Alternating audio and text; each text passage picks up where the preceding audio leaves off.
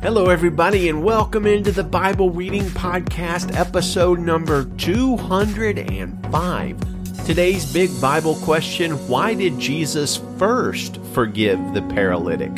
Instead of healing him. So hello, friends. Happy Monday to you. I hope you had a blessed Lord's Day yesterday. Our church was back to online church only for this week, but next week we are meeting again together outdoors, which logistically might be a little bit difficult, but it's just going to be awesome, and I can't wait for that. Today's Bible readings include Judges chapter 3, Acts chapter 7, Jeremiah 16, and Mark 2. Now, Mark 2 is a fantastic passage of Scripture, and it features Jesus doing something incredibly counterintuitive to us that really becomes an astonishing teaching of his that points to why Jesus did what he did. So in Mark 2, Jesus does something really unexpected and illogical, honestly, to us. Let's read Mark 2 and see if you can kind of discern why he does what he does. Mark chapter 2, verse 1 in the Christian Standard Bible. When Jesus entered Capernaum again after some days, it was reported that he was at home. So many people gathered together that there was no more room, not even in the doorway, and he was speaking the word to them. They came to him bringing a paralytic carried by 4 of them. Since they were not able to bring him to Jesus because of the crowd, they removed the roof above him, and after digging through it, they lowered the mat on which the paralytic was lying. Seeing their faith, Jesus told the paralytic, "Son, your sins are forgiven." But some of the scribes were sitting there questioning in their hearts, why does he speak like this? He's blaspheming. Who can forgive sins but God alone? Right away, Jesus perceived in his spirit that they were thinking like this within themselves and said to them, "Why are you thinking these things in your heart? Which is easier, to say to the paralytic, your sins are forgiven, or to say, get up, take up your mat, and walk? But so that you may know that the Son of Man has authority on earth to forgive sins?" He told the paralytic, "I tell you, get up, take your mat, and go home."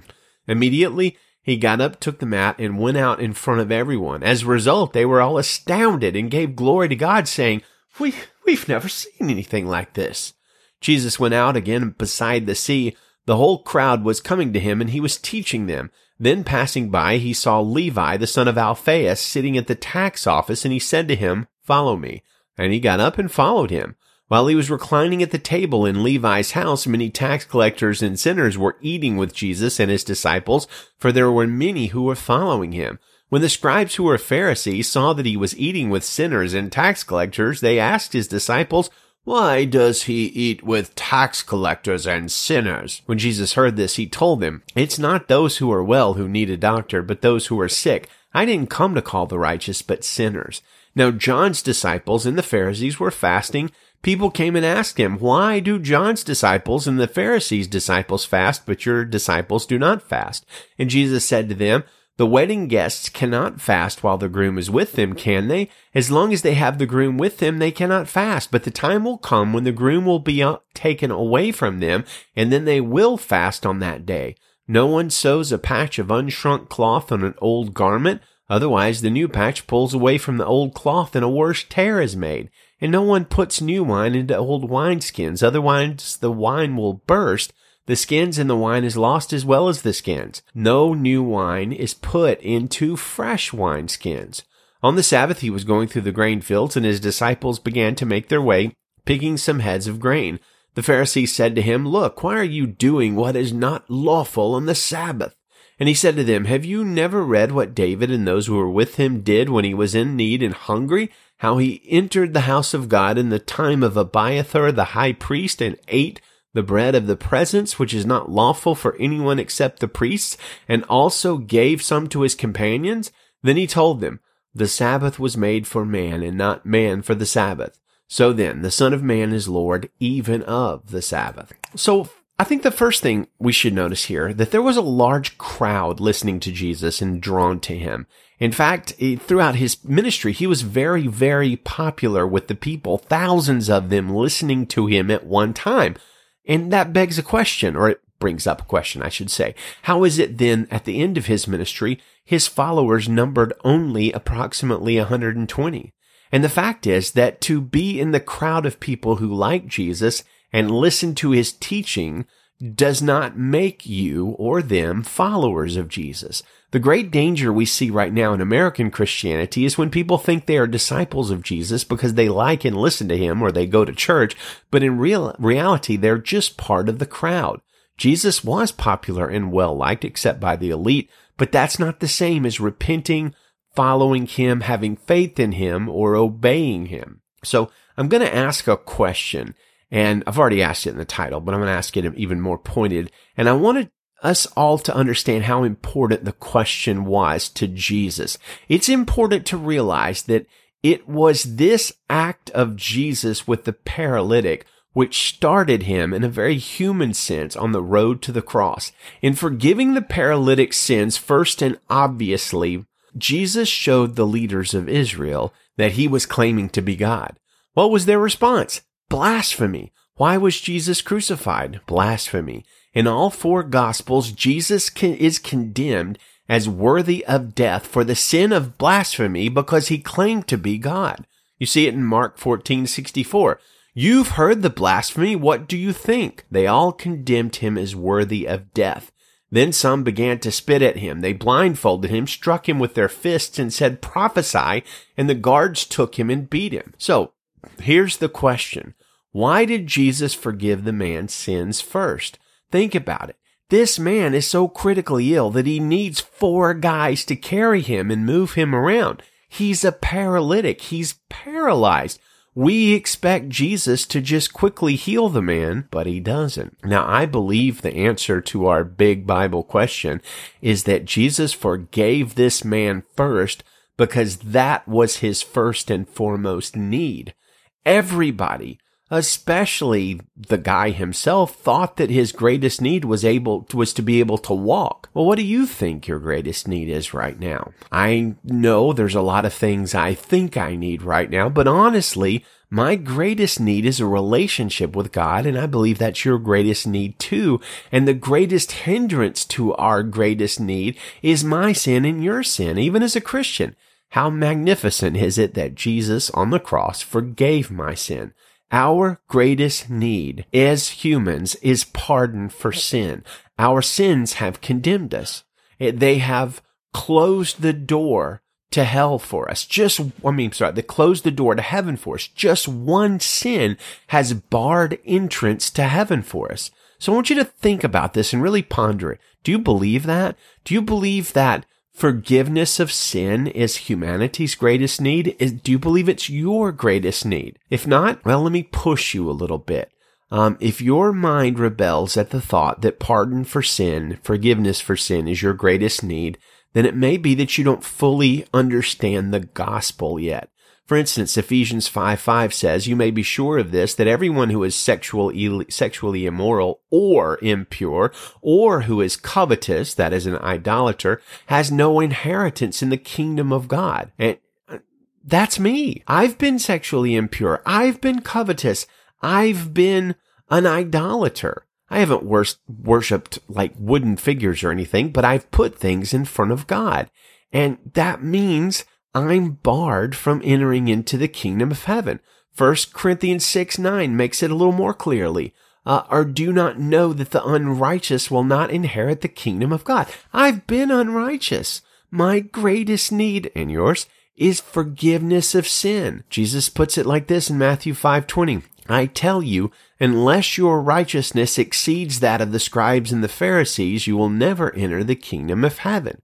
Romans 3:23, all have sinned and fallen short of the glory of God. Romans 6:23, the wages of sin is death. Now you might say, well, me, I try to do good. I help people. I don't do a lot of bad things. I try to be a good person. Well, Galatians 3:10 would say to you, for all who rely on the works of the law are under a curse, because it's written, everyone who does not continue doing everything written in the book of the law is cursed. So if you try to be a good person and think that's the thing that's going to get you into heaven, the question is, have you done everything written in the book of the law and not done anything forbidden in the book of the law? Well, look, I sure haven't, not even today, much less my whole life. So the fact is, our sins and impurities, bad news, have barred us from eternal life and joy in heaven. But there's good news. Romans 5:8 says, "But God shows his love for us in that while we were still sinners, Christ died for us." Now that's the good news, and our greatest need is not healing or health or success. Those may be important in some ways, but our greatest need is that we might know God, be forgiven by him, and be saved for eternal life. So let's ask Tim Keller to bring the point home for us. And Keller says, Jesus goes over to the paralytic and doesn't say, "Rise, get up, take up your mat and walk." He goes over to the man and first says, "Son." That's very tender, by the way. He says, "Son, your sins are forgiven." I would like to think that some of the paralytic friends might have said, "All right, good, I guess. That's always a good thing." But anyone with eyes in his head should see that our friend here has a slightly more urgent, a little more immediate problem than forgiveness of sins. And Jesus is saying to their questioning look, no, he doesn't. We're going to learn here that Jesus is saying that there's nothing more basic and needed than a right relationship with God. Physical health, material prosperity, those are good things, great things maybe, but nothing is more important than having a right relationship with God, being reconciled to God. Nothing. Notice something. Jesus does eventually heal the man, does he not? Neither the Bible in general nor Jesus in particular teach that the body is just the prison house of the soul, that this life doesn't matter, that we shouldn't deal with suffering and disease and poverty. We should just fix our eyes on the beyond and wait to escape this terrible, dark world. No, the Bible doesn't teach that. The Bible does teach we should seek to alleviate suffering and to help the poor and the needy and the sick. But there is a higher priority. The Bible says God created both soul and body. He's going to redeem us soul and body. That's what the resurrection is all about. Jesus does heal the man. He does do physical healing. Our future is a material, physical future, not just heaven. We're going to have a new heavens and a new earth. There's every indication that the Bible takes the body and the physical and our material well-being, even on earth, very seriously. But as significant as they are not primary. They are not most important. Jesus is saying that there's something beyond this life that is more important than this life. And if you don't connect to that thing that is more important than life, you won't live your life well. What you and I need more than anything else is a right relationship with God as Father because our sins are forgiven. We need to be reconciled to God more than we need anything else. It is the single most urgent need. If it hasn't happened to you, then it's the one healing that has to happen before any other healing can happen. So that's what we learned from this big surprise of Jesus. Those who brought this man to Jesus are surely thinking, why in the world are you forgiving this guy's sins when he's paralyzed? And Jesus is saying to us, it's because you need that more than you need to get up and walk. That is a challenging truth that we need to hear. Forgiveness of sins is paramount. Judges chapter 3, verse 1. Oh, and wait, we're about to hear one of my favorite stories in the Bible. It's got intrigue and spying and action and stabbing and funny stuff and people sitting on toilets and all sorts of things. So this is going to be great when we get to Ehud. Judges 3, verse 1. These are the nations that the Lord left in order to test all those in Israel who had experienced none of the wars in Canaan. This was to teach the future generations of the Israelites how to fight in battle, especially those who had not fought before. These nations included the 5 rulers of the Philistines and all of the Canaanites, the Sidonians, and the Hivites who lived in the Lebanese mountain from Mount Baal Hermon as far as the entrance to Hamath. The Lord left them to test Israel to determine if they would keep the Lord's commands he had given their ancestors through Moses. But they settled among the Canaanites, Hethites, Amorites, Perizzites, Hivites, and Jebusites. The Israelites took their daughters as wives for themselves, gave their own daughters to their sons, and worshipped their gods. The Israelites did what was evil in the Lord's sight. They forgot the Lord their God and worshipped the Baals and the Asherahs. The Lord's anger burned against Israel, and he sold them to King Cushan Rishathaim of Aram Naharaim, and the Israelites served him 8 years. The Israelites cried out to the Lord, so the Lord raised up Othniel, son of Kenaz, Caleb's youngest brother, as a deliverer to save the Israelites. The Spirit of the Lord came on him, and he judged Israel. Othniel went out to battle, And the Lord handed over King Cushan-Rishathaim of Aram to him, so that Othniel overpowered him. Then the land had peace for 40 years, and Othniel son of Kenaz died. The Israelites again did what was evil in the Lord's sight. He gave Eglon, king of Moab, power over Israel because they had done what was evil in the Lord's sight. After Eglon convinced the Ammonites and the Amalekites to join forces with him, he attacked and defeated Israel and took possession of the city of palms. The Israelites served King Eglon of Moab 18 years. Then the Israelites cried out to the Lord, and he raised up Ehud, son of Gera, a left-handed Benjaminite, as a deliverer for them. The Israelites sent him with a tribute for King Eglon of Moab. Ehud made himself a double-edged sword 18 inches long. He strapped it to his right thigh under his clothes and brought the tribute to King Eglon of Moab, who was an extremely fat man.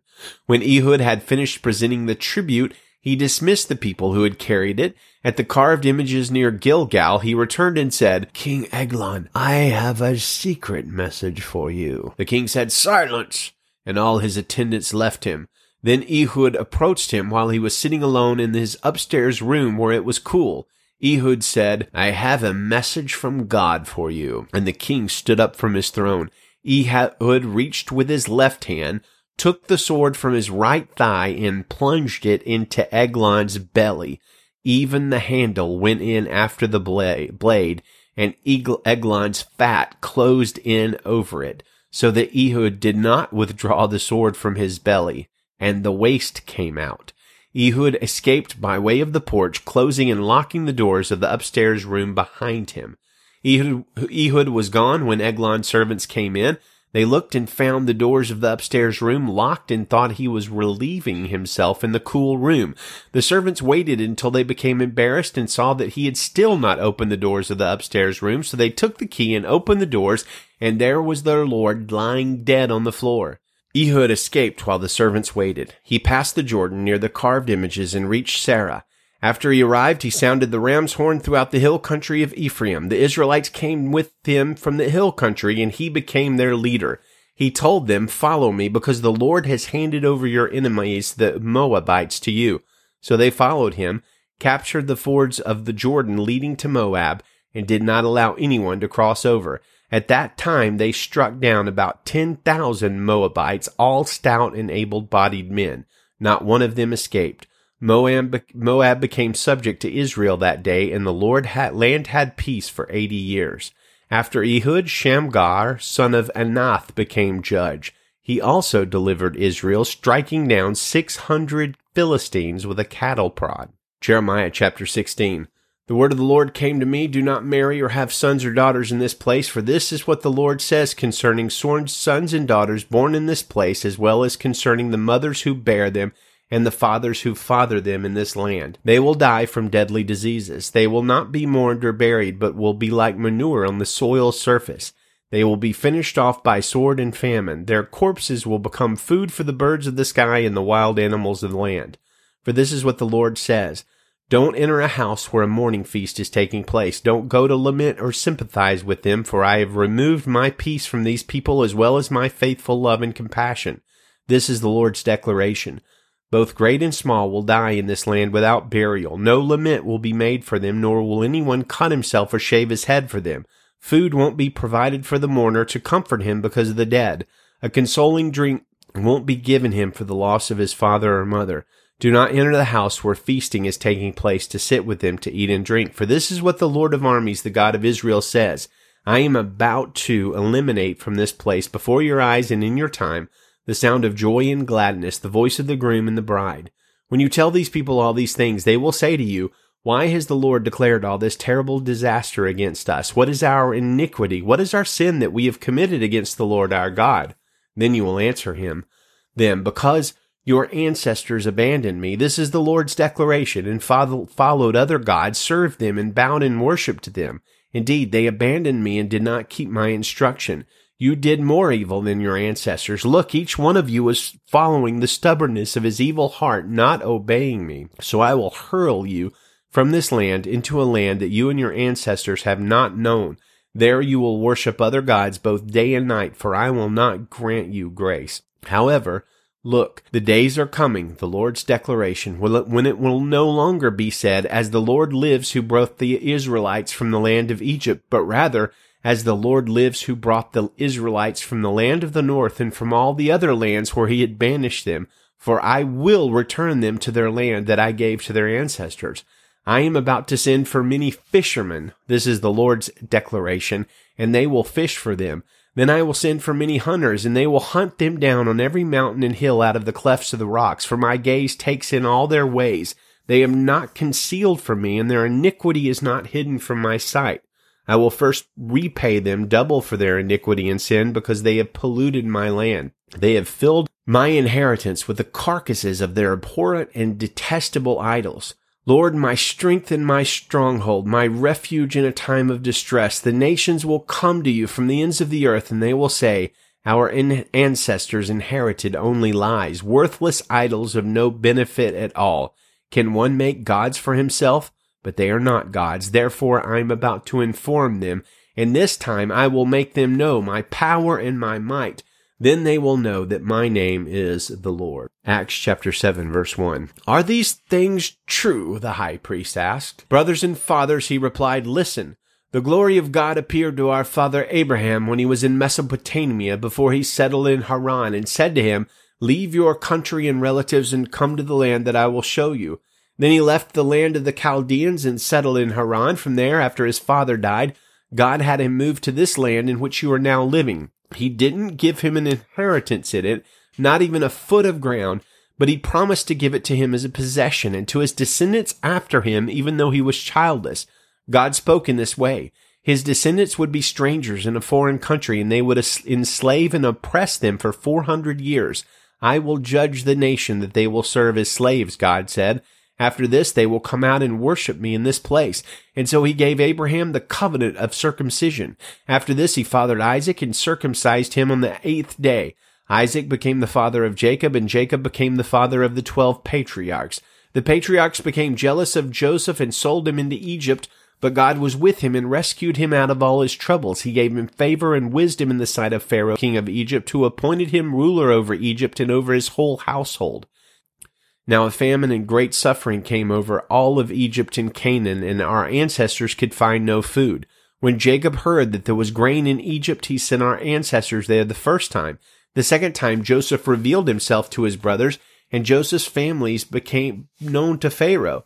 Joseph invited his father Jacob and all his relatives, 75 people in all, and Jacob went down to Egypt. He and our ancestors died there, were carried back to Shechem, and were placed in the tomb that Abraham had brought for a sum of silver from the sons of Hamor in Shechem. As the time was approaching to fulfill the promise that God made to Abraham, the people flourished and multiplied in Egypt until a different king who did not know Joseph ruled over Egypt. He dealt deceitfully with our race and oppressed our ancestors by making them abandon their infants outside so they wouldn't survive. At this time Moses was born, and he was beautiful in God's sight. He was cared for in his father's home for 3 months. When he was put outside, Pharaoh's daughter adopted and raised him as her own son. So Moses was educated in all the wisdom of the Egyptians and was powerful in his speech and actions. When he was 40 years old, he decided to visit his own people, the Israelites. When he saw one of them being mistreated, he came to his rescue and avenged the oppressed man by striking down the Egyptian. He assumed his people would understand that God would give them deliverance through him, but they did not understand.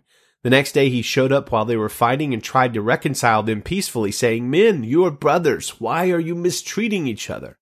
But the one who was mistreating his neighbor pushed Moses aside, saying, "Who appointed you a ruler and a judge over us? Do you want to kill me the same way you killed the Egyptian yesterday?" When he heard this, Moses fled and became an exile in the land of Midian, where he became the father of 2 sons. After 40 years had passed, an angel appeared to him in the wilderness of Mount Sinai in the flame of a burning bush. When Moses saw it, he was amazed at the sight, and he was approaching to look at it. The voice of the Lord came, "I am the God of your ancestors, the God of Abraham, of Isaac, and of Jacob." And Moses began to tremble and did not dare to look. And the Lord said to him, "Take off the sandals from your feet, because the place where you are standing is holy ground. I have certainly seen the oppression of my people in Egypt. I have heard their groaning and have come down to set them free. And now come, I will send you to Egypt." This Moses whom they rejected when they said, "Who appointed you a ruler and a judge?" This one God sent as a ruler and a deliverer through the angel who appeared to him in the bush. This man led them out and performed wonders and signs in the land of Egypt to the Red Sea and in the wilderness for 40 years. This was Moses, who said to the Israelites, "God will raise up a prophet like me from among your brothers. He is the one who was in the assembly in the wilderness with the angel who spoke to him on Mount Sinai and with our ancestors. He received living oracles to give us.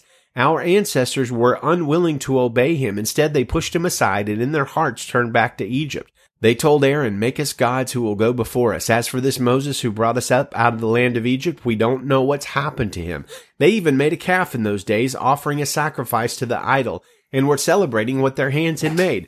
God turned away and gave them to the worship of the stars of heaven, as it is written in the book of the prophets, "House of Israel, did you bring me offerings and sacrifices for 40 years in the wilderness? You took up the tent of Molech and the star of your god Rephan, the images that you made to worship. So I will send you into exile beyond Babylon." Our ancestors had the tabernacle of the testimony in the wilderness, just as he who spoke to Moses commanded him to make it according to the pattern he had seen. Our ancestors in turn received it, and with Joshua brought it in when they dispossessed the nations that God had drove out before them until the days of David. He found favor in God's sight and asked that he might provide a dwelling place for the God of Jacob. It was Solomon, rather, who built him a house, but the Most High does not dwell in sanctuaries made with hands, as the prophet says, "Heaven is my throne and the earth my footstool. What sort of house will you build for me, says the Lord, or what will be my resting place? Did not my hand make all these things? You stiff-necked people with uncircumcised hearts and ears, you are always resisting the Holy Spirit. As your ancestor did, you did also. Which of the prophets did your ancestors not persecute? They even killed those who foretold the coming of the righteous one, whose betrayers and murderers you have now become. You received the law under the direction of angels and have not kept it." When they heard these things, they were enraged and gnashed their teeth at them. Stephen, full of the Holy Spirit, gazed into heaven. He saw the glory of God and Jesus standing at the right hand of God, and he said, "Look, I see the heavens open and the Son of Man standing at the right hand of God." They yelled at the top of their voices, covered their ears, and together rushed against him. They dragged him up out of the city and began to stone him. And the witnesses laid their garments at the feet of a young man named Saul. While they were stoning Stephen, he called out, "Lord Jesus, receive my spirit." He knelt down and cried out with a loud voice, "Lord, do not hold this sin against them." And after saying this, he fell asleep. Thank you, Lord, for that faithful martyr. Good day, friends, and Godspeed.